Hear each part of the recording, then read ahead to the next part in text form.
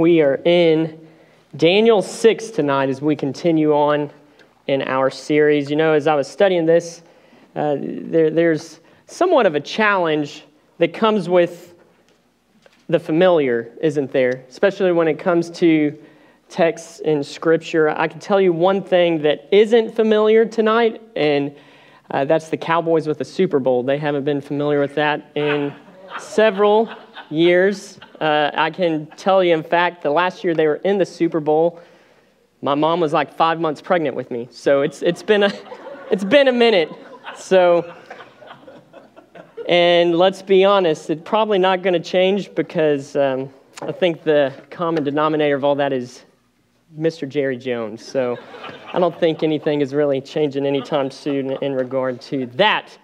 But we do come to a familiar passage, and there are some challenges that come with that, in the sense that when you read a passage, especially if you grew up in church, or even if you didn't, this is a very common passage, Daniel chapter 6. You read it, and if you're not careful, you think, oh man, that's a great passage. I really enjoy studying that. Or that was a good lesson to learn in Sunday school as a kid. And so when you read it to preach it, there is somewhat of a challenge. However, my job is not necessarily to pull something new from the text that you've never known. If that happens and it's there, then praise God for it. But we as sinful human beings forget a lot, don't we? We forget about God's faithfulness. We forget about all the benefits that He gives to us on a daily basis. And so that was comforting to me as I was studying this. It's not so much about finding something new in a text that, oh, wow, I've never caught that. And like I said, if that happens, great. But it's to remind us of God's faithfulness, whether His people are faithful or not. So, and that's kind of what I was thinking of as I had been studying Daniel chapter 6. We're talking about God to the rescue. And in a sense, I feel as though that could be the title of nearly every message in this series that we've been going through. We see time and time again God providing for His people. God, seemingly when there is no hope, all of a sudden He shows up. And we're going to see that again today in the life of Daniel. Now, think about Daniel in this time as we approach chapter 6. Daniel is a very interesting book in the Bible. There's different genres of literature. We come to a narrative here. And think about Daniel in his life. At this point, he's an older man. And so he's already seen a lot. He's seen a lot of changes. He's seen a lot of changes in leadership. He has, just think about in chapter 1, you see a very young man, but who is firm and steady in his convictions toward his God, by following the law of his God, by not, as he says, defiling himself with the king's food. He chooses to follow the dietary laws of his God that God gave. And so we see a young and virtuous man in chapter 1. Along with that, you move on and see in chapters 4 and 5 him interpreting a dream. In chapter 5, you see him interpreting the message of the handwriting on the wall. You know, King Belshazzar, he brings he hosts this great feast. He gets drunk. He uses gold from the temple, and you know the story. And then he sees this handwriting on the wall. Daniel comes and interprets it, and you're weighing the balances and found lacking, as wanting, as King James puts it. And then you get to chapter 6, where we are, and he is much older now. But one thing that has not changed is his resolve to the Lord, his faithfulness, his commitment, his conviction. But yet, we see that he's presented with another challenge, another test that lays before him. And so, another transition of leadership comes. We have King Darius stepping onto the scene. And as a result, as he steps onto the scene and he leads, he's the ruler, the Medes and the Persians. He sets people up in leadership. But since King Cyrus, he gains this great victory so quickly, if you look at the history of this time and this time period, he has very little time to settle kind of his affairs and settle his leadership. And so as a result, he does choose to leave a lot of the city's ruling class in power. So there are a lot of changes, but at the same time, there are some things that remain the same. I think there's a couple reasons why he does this. One, he took over very quickly, but also because you look at King Darius, and yes, while he's not a follower of God per se, follower of Yahweh, we do see that he is a caring person. He does seem to care for the people he's leading. And so another reason why he might have kept some rulers in place is because he wants them to know, hey, I know a lot's going on right now, but I'm taking care of this. So we encounter this new leadership, new role, but with new leadership and new roles come new challenges as well, especially for the people of God as you look through the book of Daniel, and Daniel is not excluded in this passage. And so verses 1 and 2 talks about Darius appointing governors in leadership roles, but he also appoints Daniel, who's already a leader in place, but he sets him up as a commissioner who is actually making sure the men that Darius set up are doing their job.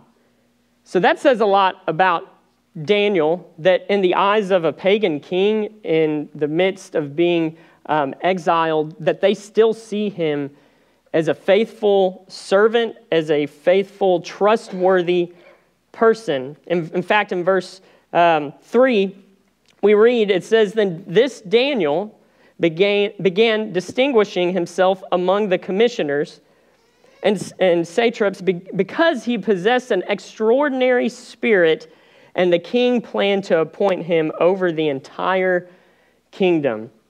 So as we see this, where it says he possessed an extraordinary spirit, we've seen in prior messages before this, in this series, of the Spirit of God being on men of God. You see with King Saul, even though it's temporary, the Spirit of God dwelled on him.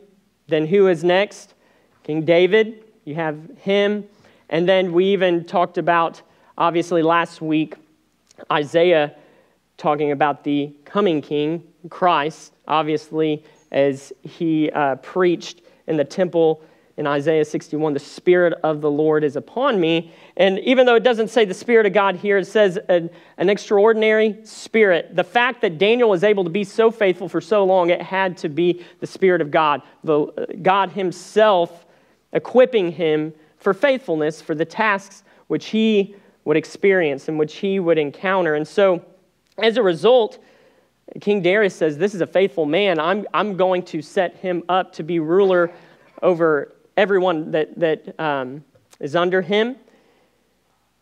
What do you think happens because of that? Without even reading this text, you have an exile who is faithful to not just the king in charge, but is faithful to his king, to God, to the King of Kings. And you have people in authority who are under him or his peers, and he's in exile. You can imagine their jealousy. They do not like him. And not just because of who he is, but, man, he's done nothing wrong. We can't pin anything on him. In fact, he's such a faithful person. Look at verse 5. It says, "Then these men said, 'We will not find any ground of accusation against this Daniel unless we find it against him with regard to the law of his God.'" There are a couple things I want to cover real quick on this verse. Is, first of all, the fact that, since they're his enemies, they looked hard to try and find something wrong with Daniel. It's not like, we're just observing his life and we can't find anything. If they were his enemies, they were looking high and low for any little flaw in Daniel's life, right? And so they can't find anything. So what do? As a result, in layman's terms, we're going to beat him at his own game. We're going to beat him We're going to conquer him. We're going to defeat him, if you will, by using the law of his God against him. Now, it's also interesting to note that they knew what Daniel would be doing. They knew that he was a man of prayer. They knew that he would continue to pray, that he would continue to seek the face of his Lord. Why? Because he was always doing it. And so the fact that they were able to say, we'll pin something on him, we will construct this scheme against him, and then catch him doing what he's always doing, being faithful to his God and praying to him, and then we'll catch him and turn him in. That says a lot about Daniel. It makes me wonder if, man, do people think I am a person of prayer? Can they look at my life and see, man, he prays and he loves the Lord, his God? That's something that we have to really assess ourselves in. I know that's not the main thrust of this text, but it is something to note. The fact that his enemies who were able to look high and low for any little flaw against him, and all they could find really was that he was a man of prayer. And so we're going to use that against him. In fact, it says the only way we can, defeat him is if we find against him, unless we find it against him with regard to the law of his God.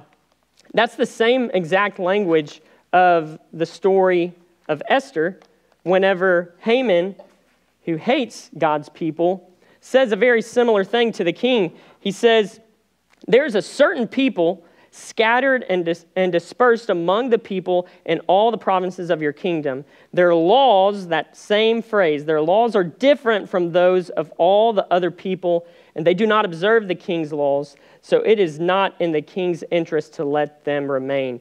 So King Haman did the same thing by saying, it's these people are different.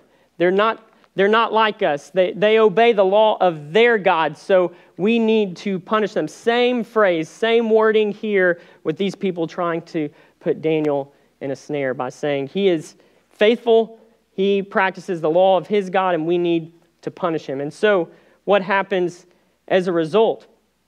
Well, they come in agreement in verse 6, and they go to the king and they say, King Darius, live forever. Now remember that phrase. We'll come back to it in a little bit in this message. King Darius, live forever. And then they say, all the commissioners of the kingdom, the high officials and the governors, they've all consulted together. So we've all gotten together. Obviously, Daniel was not included in this conversation, but they were probably wanting him to maybe think, hey, Daniel's included.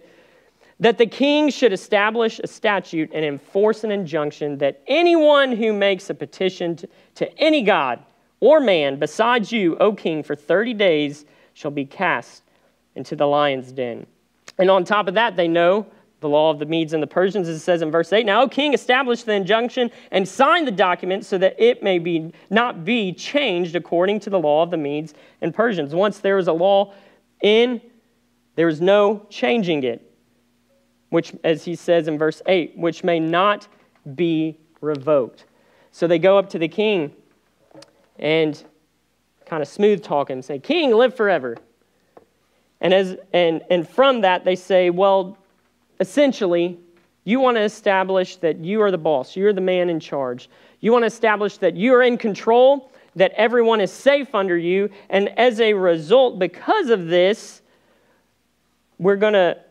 I think it's wise if you sign a law saying that no one can pray or give a petition to anyone other than you for 30 days.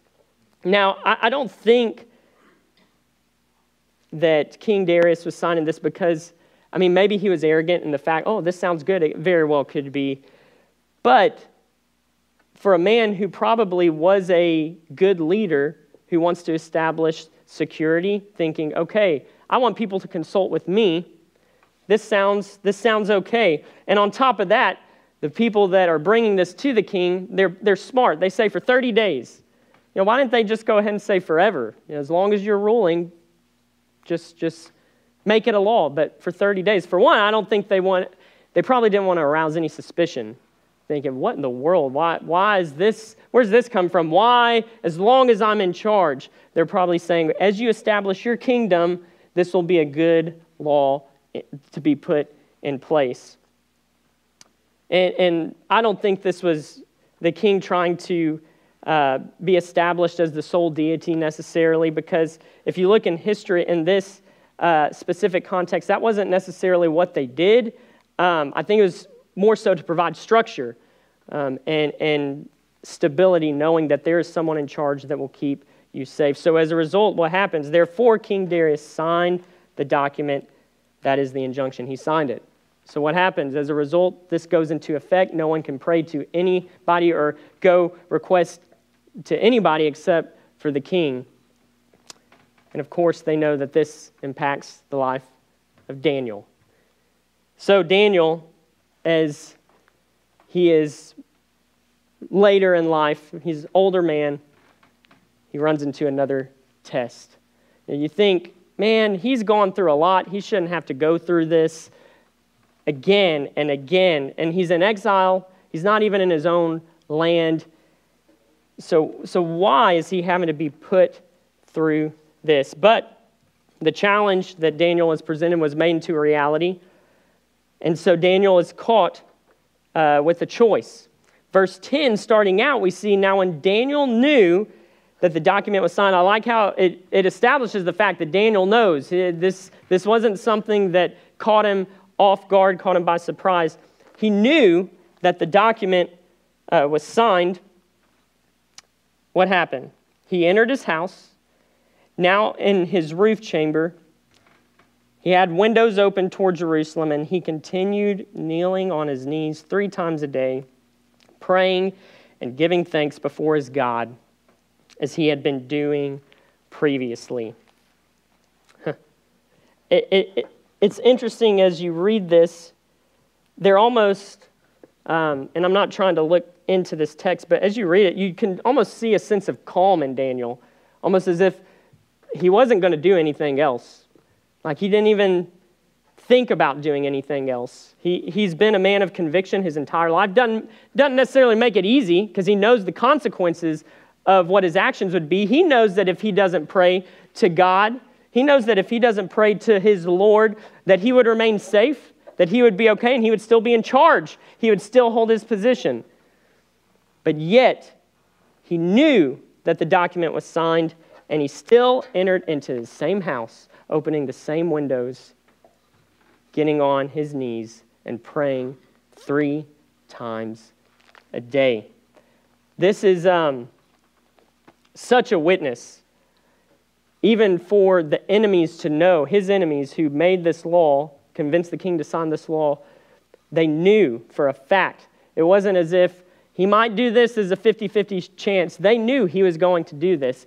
Whenever people who aren't Christians know you are faithful, that is a huge witness. Not about being in your face about it or being someone over the head with the Bible. That's not what I'm talking about. Just being faithful, being committed, being trustworthy. When people who aren't followers of Christ notice that in you, that's whenever you are really being a good witness. And Daniel is no exception here. We also see that from this, he's praying essentially what David said to do for his people. In the 138th Psalm, we read, I will give you thanks with all my heart, talking how the exile should pray. I will sing praises to you before the gods. I will bow down toward your holy temple. So Daniel was praising his God among the other gods of the land, opening the windows of his home, praying toward Jerusalem, and he gave thanks to the name of the Lord because his loving kindness and because of his truth. As David says, for you have magnified your word according to all your name. That's exactly what Daniel is doing here. And so as a result from this, consequentially, we see the men were spying on him. They're invading his privacy. And so it says in verse 12, then they approached and spoke before the king about the king's injunction. Did you not sign an injunction that any man who makes a petition to any god or man besides you, O king, for 30 days is to be cast into the lion's den? So these same men come up to the king, and it's kind of like, if you grew up with siblings and one's wanting to get the other in trouble and they go up to the parents like, didn't you say this? Do you remember? I remember my dad telling me when he was a kid that he always got in trouble more than his brother. And so one day they were going home from church, and my grandfather was driving them, and he and my uncle were arguing. He said, when you get home, my grandfather told him, when we get home, I'm getting a spanking. So my dad always got more of them. Well, when they got home, he forgot. And my uncle told my dad, hey, Steve, Daddy forgot to spank us. My dad said, he never got whippings. He's like, I took one for the team and told him, hey, Dad, you forgot to spank us. So they both got a spanking. He said, I took one for the team. It's sort of the same thing here, except they're not taking one for the team. They're being even more selfish. They're just throwing Daniel under the bus here saying, didn't you say? Didn't you sign this petition? Didn't you sign this law into, it became a law that, according to the Medes and the Persians, any man who makes petition to any god for 30 days is to be cast into the lion's den. The king replied, obviously, the statement is true according to the law of the Medes and Persians, which may not be revoked. So he's thinking, yeah, I said that. What's the deal? Then they answered and spoke before the king, Daniel. And I'm sure immediately when he heard his name, he was thinking, oh no. Daniel, who is one of the exiles. Look how they're trying to smear his name too, because he's a faithful person. There's nothing really that can be brought against him, but they're doing everything they can to smear his name. Daniel, who's one of the exiles from Judah, he pays no attention to you. He doesn't respect you. He doesn't hold you in high esteem, which is obviously false, or to the injunction which you signed, but keeps making his petition 3 times a day. So they got him.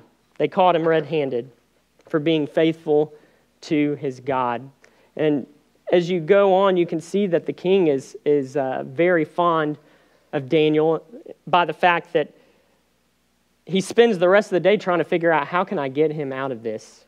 And so as he's thinking this, they come back to him, so annoying, and they say, recognize, O king, as if, remember, O king, that it is the law of the Medes and the Persians that no injunction or statute which the king establishes may be changed. As if he needed to be reminded again. They come up to him again and tell him, don't forget, you need to be a man of your word. Not just a man of your word, this is the law.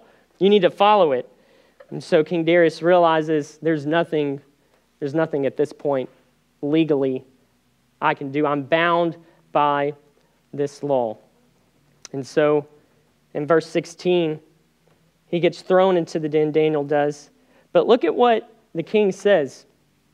It says, the king spoke after Daniel was cast into the den. King spoke and said to Daniel, your God, whom you constantly serve, will himself deliver you.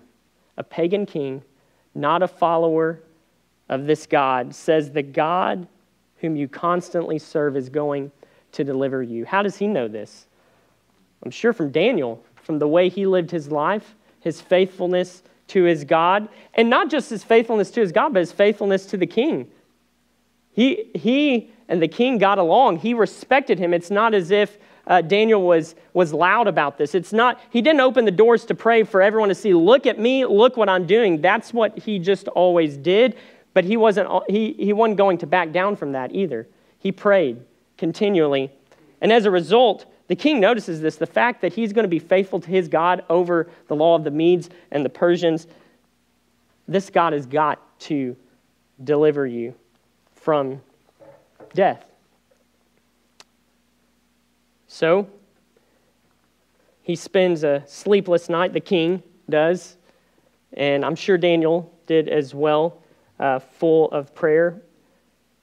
And he spends the sleepless night. Then you see his care for Daniel, because it says, then the king arose at dawn, at the break of day, and went in haste to the lion's den. There's a break kind of in this text that's interesting, because if you're just hearing this for the first time and you just stop at verse 18, you think, what in the world is going on? I have to know what happens. Just think of how the king felt, thinking, I just threw probably my faithful, most loyal subject in this den.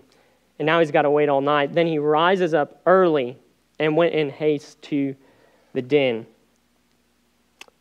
In verse 20, when he came near to the den, to Daniel, he cried out with a troubled voice. The king spoke and said to Daniel, Daniel, servant of the living God. He said it again, servant of the living God. Has your God, whom you constantly serve, been able to deliver you from the lions? I can imagine, as he says it in verse 20, the distress that's in his voice, a troubled voice. It probably seemed like an eternity waiting to hear if Daniel would respond. My favorite, it's my favorite movie. And it's a true event, and I know many of y'all lived through it and saw it, but Apollo 13 with, the movie, Tom Hanks was in it, and he played the astronaut Jim Lovell. And their mission was to go to the moon, and there wasn't much recognition or media attention about it because they had already been to the moon several times, but it gained international attention whenever they found out they wouldn't be going to the moon because the oxygen tanks exploded because of a faulty construction of their spaceship. So they're trying to make it back to Earth. And in the movie, I think they do it really accurately. When they're returning, they're coming back to Earth, and the command module that they're in, obviously there's a heat shield to protect them when they come back to Earth because it's going to be very hot at re-entry at the speed and the force in which they're coming back to Earth. And they said, there's a guy that comes up to Gene Kranz, or Ed Harris, the actor in the movie, and he tells him, he says, if we're going to be disconnected from hearing from them, so if we don't hear anything, I think it was 2 minutes, we know something is wrong. We know they didn't make it. And so in the movie, you're watching it and just waiting, and they're counting. It says they finally get that's 2 minutes standing by, and so they say, Odyssey, this is Houston, do you read me? There's silence. They wait another minute. They say, that's 3 minutes. Odyssey, this is Houston, do you read me? And wait another minute. It's 4 minutes. 2 minutes over what was expected. And then finally, they hear, Houston, this is Odyssey. It's good to see you again. And everyone cheers, and everyone. Can you imagine the weight that was lifted off of those men in Houston and around the world, their families? I'm sure the same thing, the same emotions were felt by this king when he asked him with a troubled voice. King spoke and said to Daniel, Daniel, servant of the living God, has your God delivered you? Then Daniel spoke to the king, O king, live forever. That's where I want to come back to. O king, live forever. Same guys that threw him, or that had him thrown in the lion's den, said the same thing. I'm pretty sure they weren't sincere about it. Daniel was. The fact that his first words after being thrown into this den and surviving was, O king, live forever. This man is a faithful servant.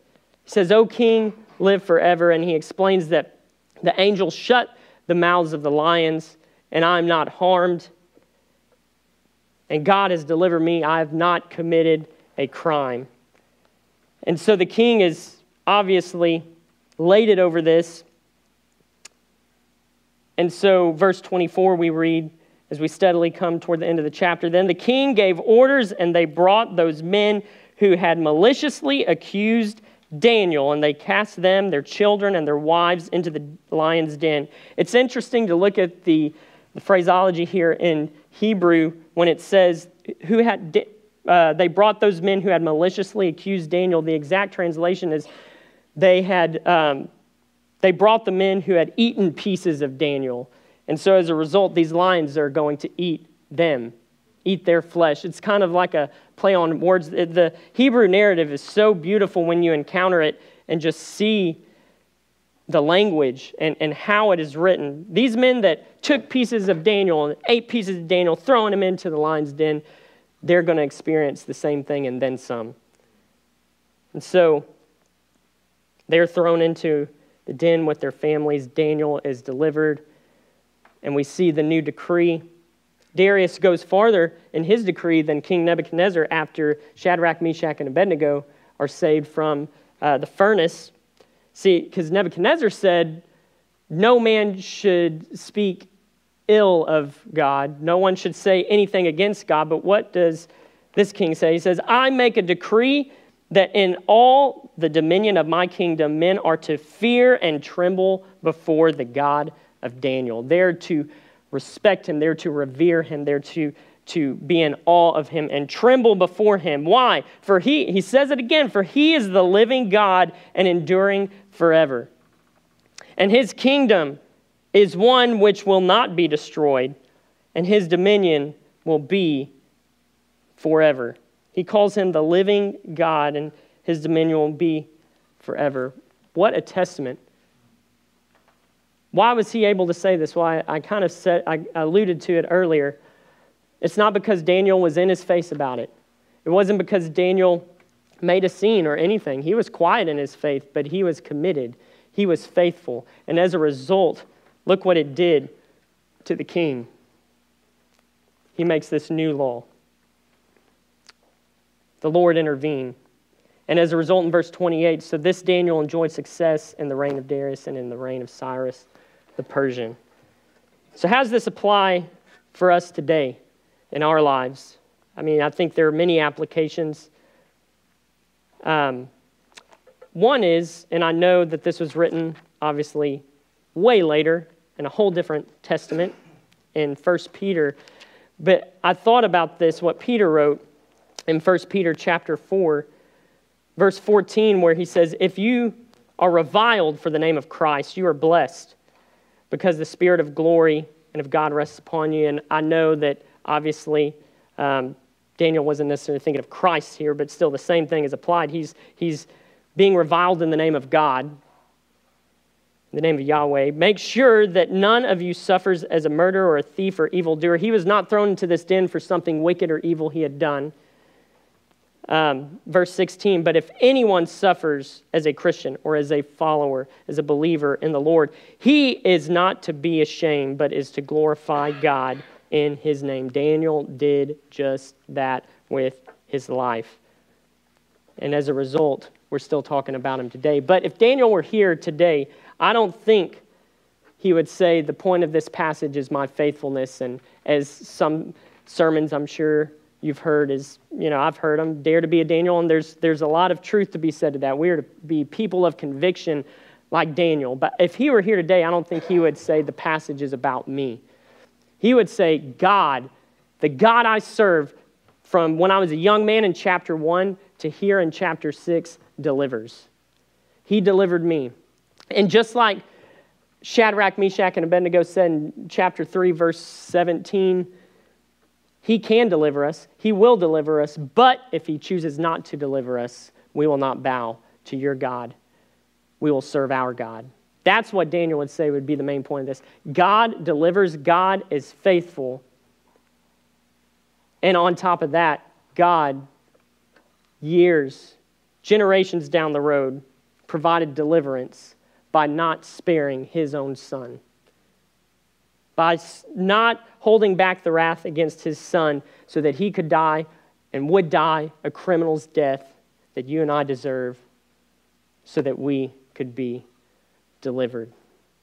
So it's my prayer that as we examine this passage, you will see above Daniel's faithfulness, above Daniel's commitment, you will see a God who delivers. And as we go through this series, you will find that same God continuing to deliver. Let's pray. Father, we thank you for this text. We thank you for Daniel's life, his testimony of faithfulness, being committed to you as a young man. And throughout his whole life, we see that his strength, his convictions, his faithfulness to you did not waver, even though the culture around him did. And so when that happens to us, as this culture becomes more and more hate-filled and hostile toward you, may we be resolute in our convictions. But as we think of this, may the bigger picture we keep in our mind be, we are faithful and love you because you first love us, and you delivered us, and you continue to deliver us. And may we take that message out into the world that you have and you still deliver for anyone who calls upon you. And this we pray in the name of the King of Kings and Lord of Lords. Amen.